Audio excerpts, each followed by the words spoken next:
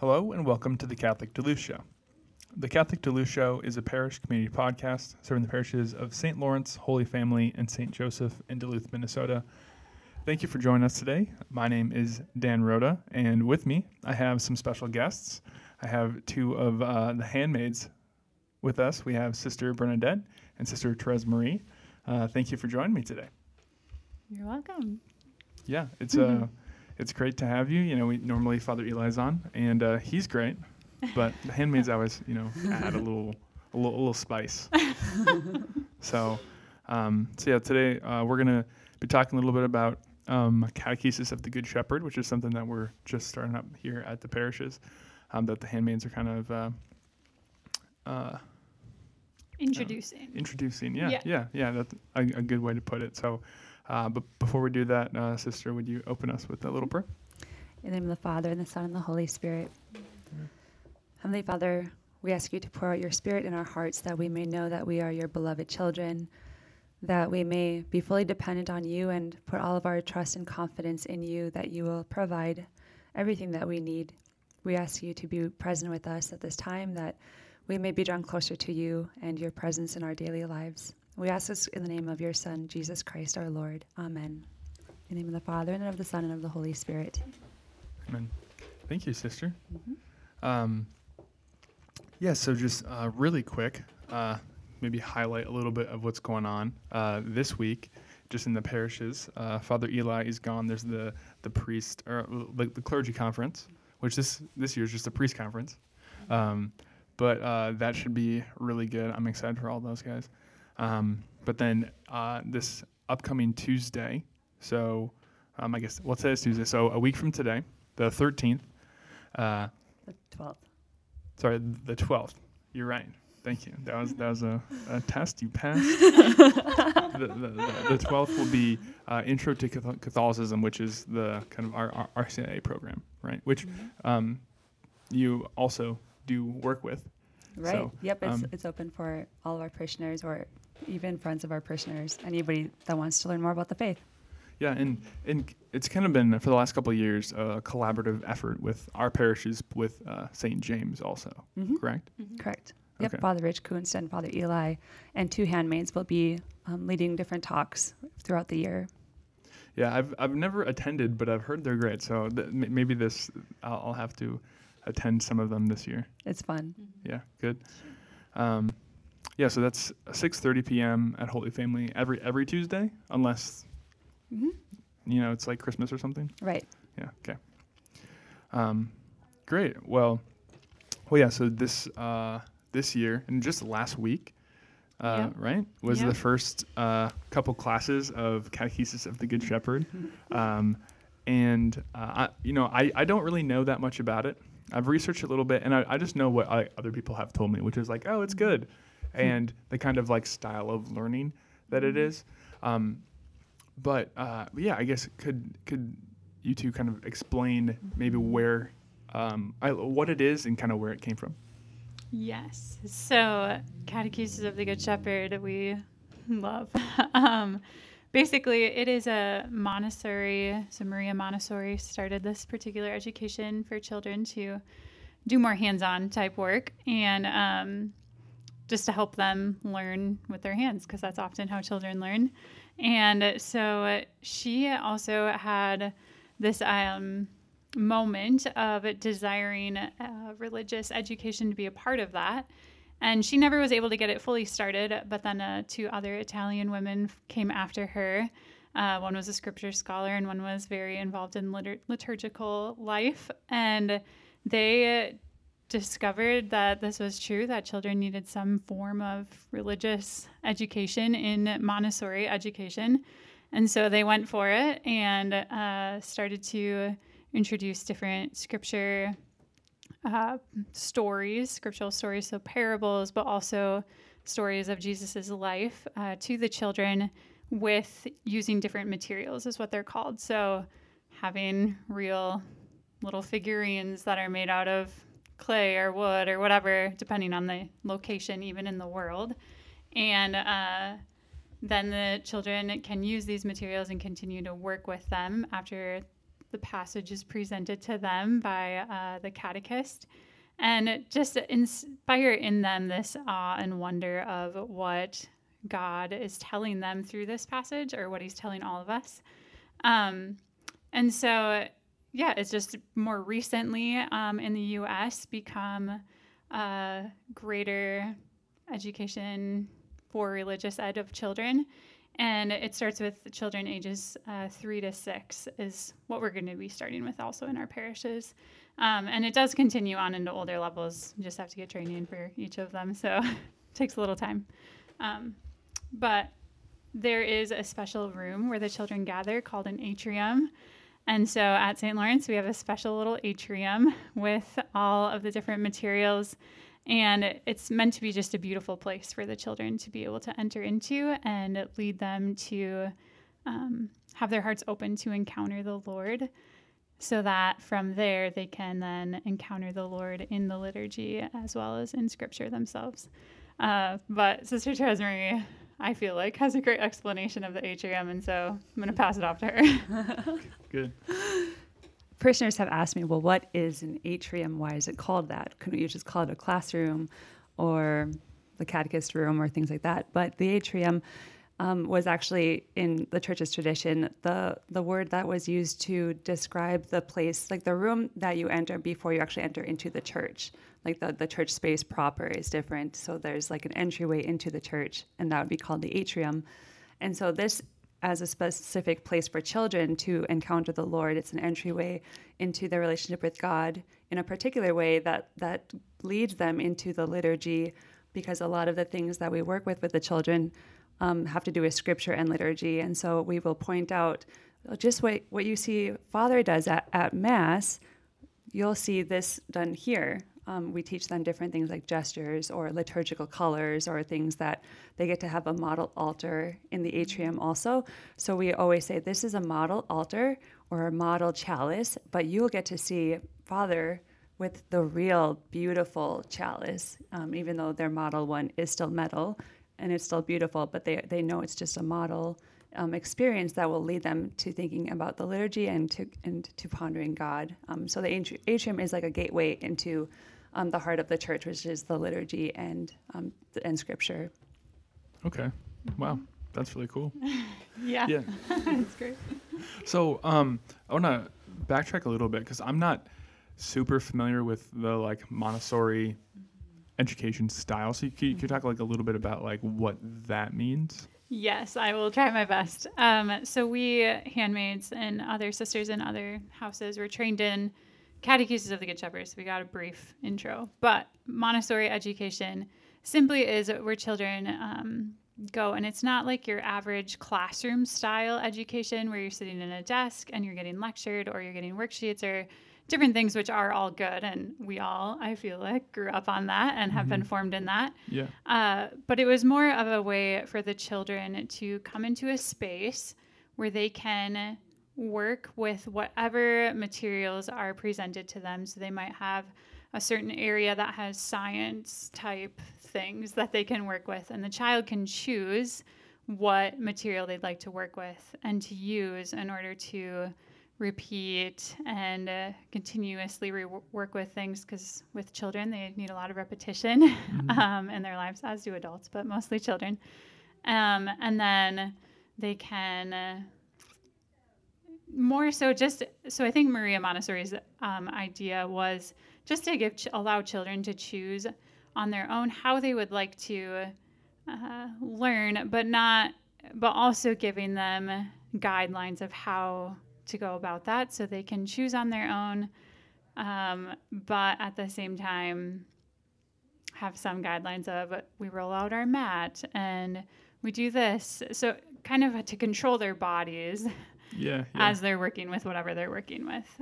But what I have found in primarily Catechesis of the Good Shepherd, which is Montessori-style, is that it really elevates the dignity of the child, that they can actually choose what they want to learn, and they will discover through the awe and wonder that they have towards whatever it might be.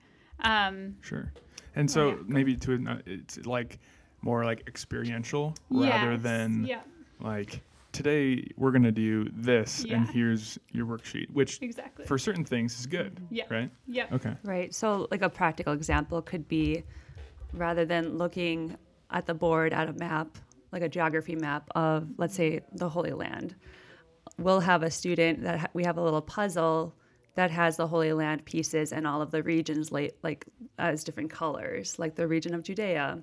And so we'll teach them how to take the puzzle and put it back together again.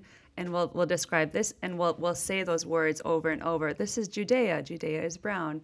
And then they'll come back. They'll be able to tell me, well, show me where Judea is, or show me where Galilee is. And so they work with the map, and then we also instill in them, this is like, do you know where was Jesus born? Where did he die? Where was his ministry? So we actually get to show them like the geography, and they get hands-on to move these little puzzle pieces, and they get to learn the words that go along with them. And so there's different layers of them they might go back to that same puzzle over and over, and that's how they learn the concepts of these are the real places in the world that have names, and this is where Jesus did these things. It's Yeah, also okay. very one-on-one based. So we would be doing that with one child before me. So the catechesis isn't me in front of 15 children. Some of the things are, but very few. It's more, I'm going to work and walk with each child individually or maybe in pairs. And then as I see their progression of they can name all of these different regions, okay, they're ready for this next thing. So now I'm going to introduce this next thing to this particular child. So you can let them kind of discover and go as learn all these things as they're able to. Sure. So like kind of going at their own pace. Yeah. Yeah. Okay. Yep. Also challenging them, but yeah, going at their own pace. Sure. Yep. Yeah. And another really neat thing about this catechesis is it's also revolves around the liturgical year. So we have in mind Christmas will be coming up after Advent. So we introduce what Advent is.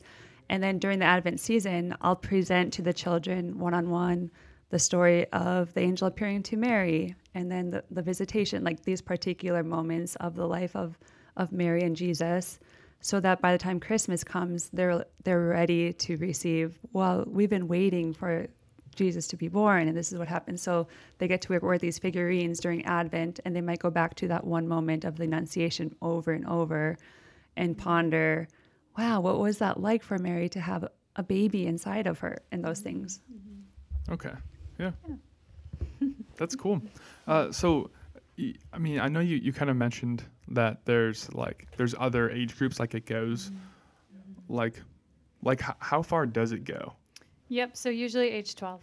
Okay. Yeah. Okay. So there are 3 different levels that someone can get trained on: level 1, level 2, and level 3. And they're all kind of broken up of the 3 different age groups. So 3 to 6, 6 to 9, 9 to 12. Okay. And as you get further and further, the concepts go obviously deeper and deeper.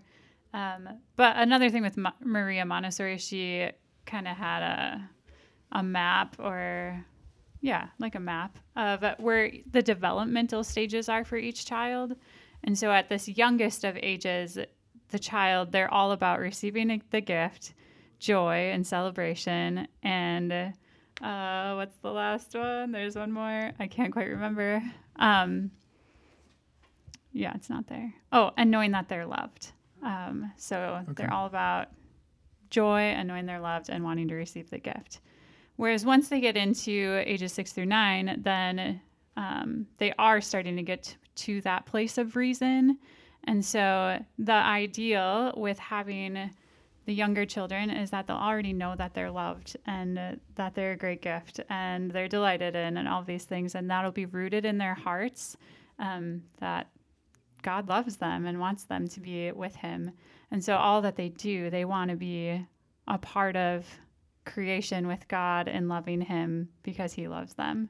So then when they get to the ages of 6 to 9, and that's the time where they're receiving those first sacraments and reconciliation primarily, they now know that God loves them. So when I sin, I actually want to go to confession because I've done something that has hurt this relationship with God, but he loves me so much and I want to mend that relationship. So I'm going to go to the sacrament because I love him so much and he loves me and I want to fix that relationship we have. rather than for many of us, it was, I'm a bad person because I sin, and some of us still maybe struggle with this, and God is going to be mad at me that I sin, and so I need to go and apologize because that's the right thing to do.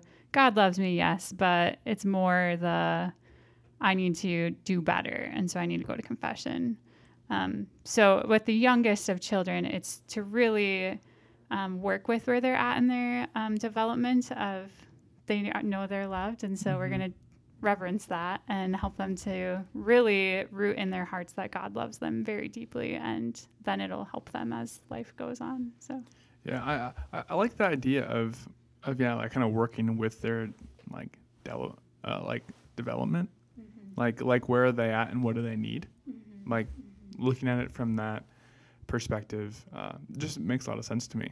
And especially for like the younger group, because if you're gonna have like, all right, everyone sit in your chair and look at the board and where we show you or go over like a presentation of the Holy Land, that's probably not gonna go very well. You'll have a few crawling under their chairs and the table. And I know I've been amazed. They have such potential. They have a great capacity for learning even vocabulary terms like tabernacle. I know our 3-year-olds already are starting to. Like our 3 or 4-year-old told me that's a tabernacle, and so they have such a potential and a capacity that we want to honor their dignity as where they're at in their life, and they actually can learn a lot more than we think that they can at this point, in the way that if we can teach them in the way that they can receive it. Yeah, that's really cool. So it started last week, and. Can you maybe share like a couple like stories of just like experiences? Let's see. So I guess the first day, I have to be honest, I was in tears that it was happening. Just in a beautiful way, not a sad way. It was out of joy. Mainly because this has been just a project that my heart has totally been won over by from being formed in it and trained in it. But then doing all of the intensive labor to get the atrium ready, it was just a lot of work, just asking people to build things and making sure we have everything, and it's still a work in progress. But having the children actually present, especially on Monday, which was the first day that we were able to see it, and seeing Sister Therese Marie, I was more observing. She was the main catechist on Mondays. Watching her teach them things and their excitement just to simply learn how to get her attention, which is if they want our attention, they stand and look at us with their hands behind their back and just wait patiently. And then they would model it, and it was really precious. But it also just made me realize that that these children, they want to be challenged to do these things, or they want to... They're excited for this new thing that is here now. And then also our Wednesday session, which I'm the main catechist, that one, they were shorter sessions the first round just because the children probably can't stay. It'll be overwhelming the first night to have an hour and a half. So we had 45 minutes the first one, and Wednesday I was teaching and they were starting to work with different things, so working on puzzles or random things at first, just to get them accustomed to what the atrium is. And when I brought them back to the table, we want more time. We didn't have enough time to work. And I was like, yes, I'm grateful that you feel that way. You want to come back to the atrium. But then at the end, I think this was the most precious. We asked them what they want to thank Jesus for their day in the atrium. And they just want to thank Jesus for the simplest things. So they have working mats, which they do all of their work on. And they simply unroll them and walk around them so they don't step on whatever's on the mat and roll them back up. And some of them were practicing this, especially on Monday. And so they, in their sweet simplicity, one boy said, I want to thank Jesus for our working mats. And so then Sister says, thank you, Jesus, for our working mats. And they all say it, and they're all so happy. So it inspired in me just this great place of I need to be grateful for every little thing, like literally. So in our holy hour that evening, I was one crying out of joy, but at the same time, I was just looking at everything in our chapel and our convent and wow, thank you, Jesus, for this, and thank you for that. And so it's going to, as much of a gift as it'll be for the children, it'll be a huge gift for us and for their parents, I'm sure. Yeah, that's really cool. That's a cool story, and to see how, just in like little ways, how like the kids can be impacted, but then everyone else can be impacted by that also. Yeah. I think that's just cool. Yeah. Yeah. But you have brought us a little bit of a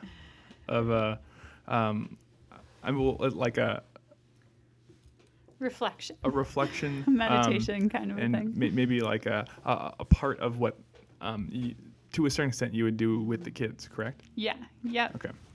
Yeah. So as it's named, Catechesis of the Good Shepherd, we would read through this passage of the Good Shepherd, the parable of the Good Shepherd in John 10 with the children, and we would have materials that Sister Therese Marie and one of our parishioners helped make.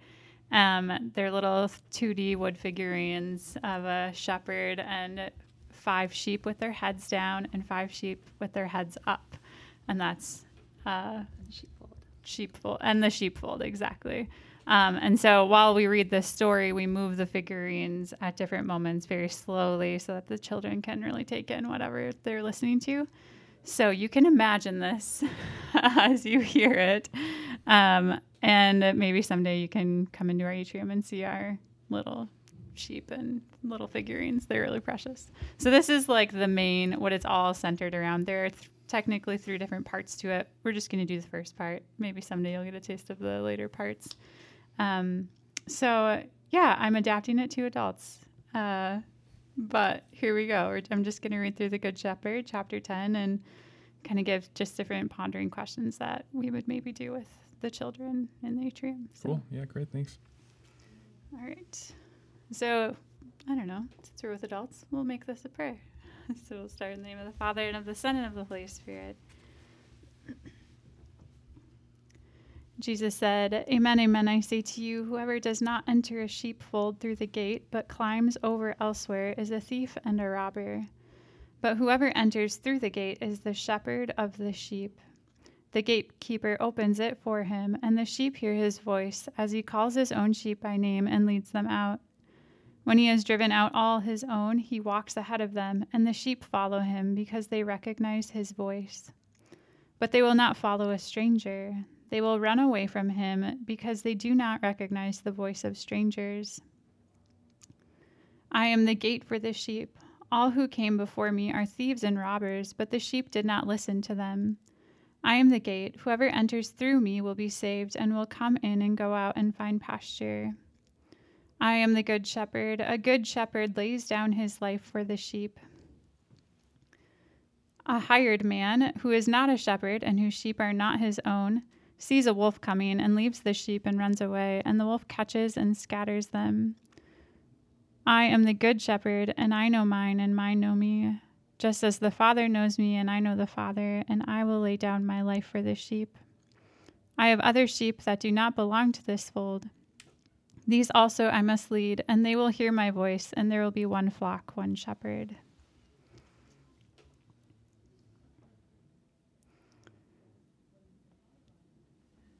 So what makes this shepherd so good?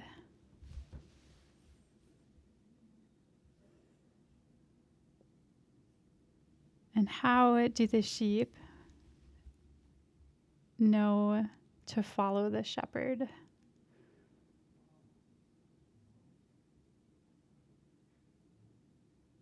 Do you think the shepherd knows your name?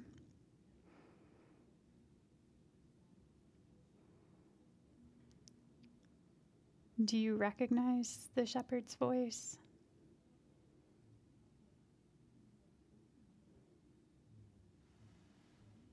What about when a stranger calls? Do you follow him, or do you notice that it is not the shepherd's voice?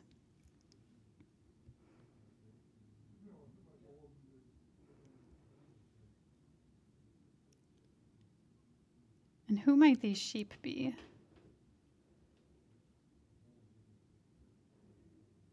Jesus says that a good shepherd lays down his life for the sheep.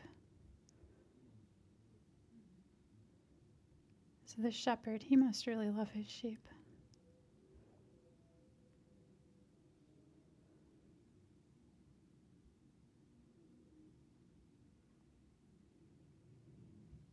How do you think we can hear the shepherd's voice? Do you want to hear his voice?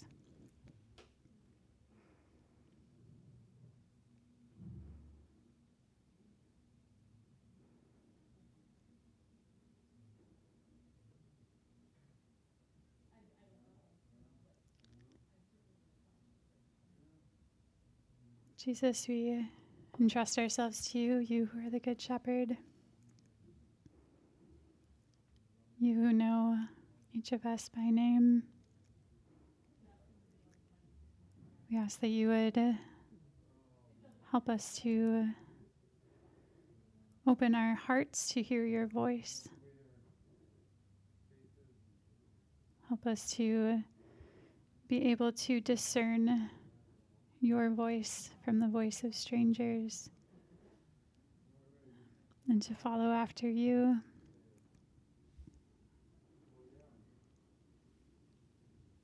Reveal yourself to us and in the gift of your voice. Help us to trust in you as you lay down your life for each one of us.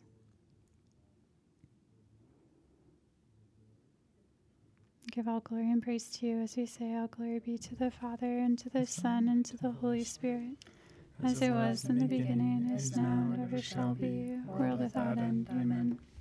In the name of the Father, and of the Son, and of the Holy Spirit. Amen. Great, thanks, sister. That was awesome. You're welcome.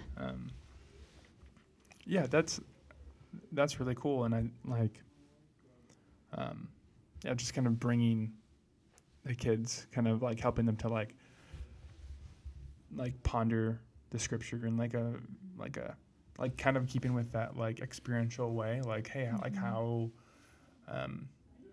just kind of be like how are you experiencing this? Like, what are you, like, if you were the sheep or like whatever. Like, I think that's pretty cool. Yeah, one girl said, I think it sounds like my dad's voice. Yeah, I did this at the school last year. And she said that, yeah. That's cool. Yeah. Yeah, and kind of, I guess I would assume a part of it is like helping them to, to a certain extent, like learn how to pray, learn how to like how do you talk to God? How do you talk to God? How does God talk to you? Which is like those are things that a lot of adults are still like trying to figure out, right? And so this is like a way to help like kids actually like to. It fosters a real relationship. Yeah. Before they have too many walls up, like us adults often do. Yeah, absolutely. That's really cool. Yeah. One thing too is we'd never tell them that they're the sheep and that we're the sheep. So we just kind of let them figure that out on their own, and we keep asking them random moments after this presentation, who do you think those sheep are? Do you think you know who those sheep are? And just let them sit with that and ruminate in them, and eventually they come to it. But yeah. So like helping them to also like figure it out and not just kind of give them a worksheet with you're the sheep and what are the right answers? Yeah. Although they do come to the real answers. It's just a matter of like, and that's where the depth comes in. Yeah. When they come to it themselves, they receive it even more. Yeah, that's awesome. Yeah. That's really cool. I'm excited to kind of continue to hear some stories about what's going on, and maybe some people listening, they'll grab you two randomly and be like, hey, I want to know some more stories. We'd be happy if you do that. It seems like just a really cool opportunity that we're kind of starting in our parishes, and hopefully something that really help these kids to encounter the Lord and to kind of create that foundational relationship in their life. yeah, it'll definitely be a gift for our entire parish. I'm very convinced of that. So, yeah. Beautiful. Well, thank you, both of you, for joining me today, and taking time out of your busy schedules. So I'm very thankful, and I know people always love when you come on the show also. So Thank you. So. We love our people very much. yeah. Yes. Thank you, all those who have helped us build things also. And they were saying before that they still need people to build things. So if you're a Yes. carpenter out there and you have a set of skills, I know a couple sisters that can use some help. We have little projects, so we're and it's been such a huge gift too for our parishioners who have been so generous to helping the cause and in inviting them into this beautiful work. And so we look forward to continue sharing the beautiful stories. And it's just brought so much life within our own parish community also already before we even started. Mm-hmm. Yeah. Awesome. Great. Well, thank you again. Thank you everybody for listening. That's going to be it for this week's episode, but we will catch you again next week.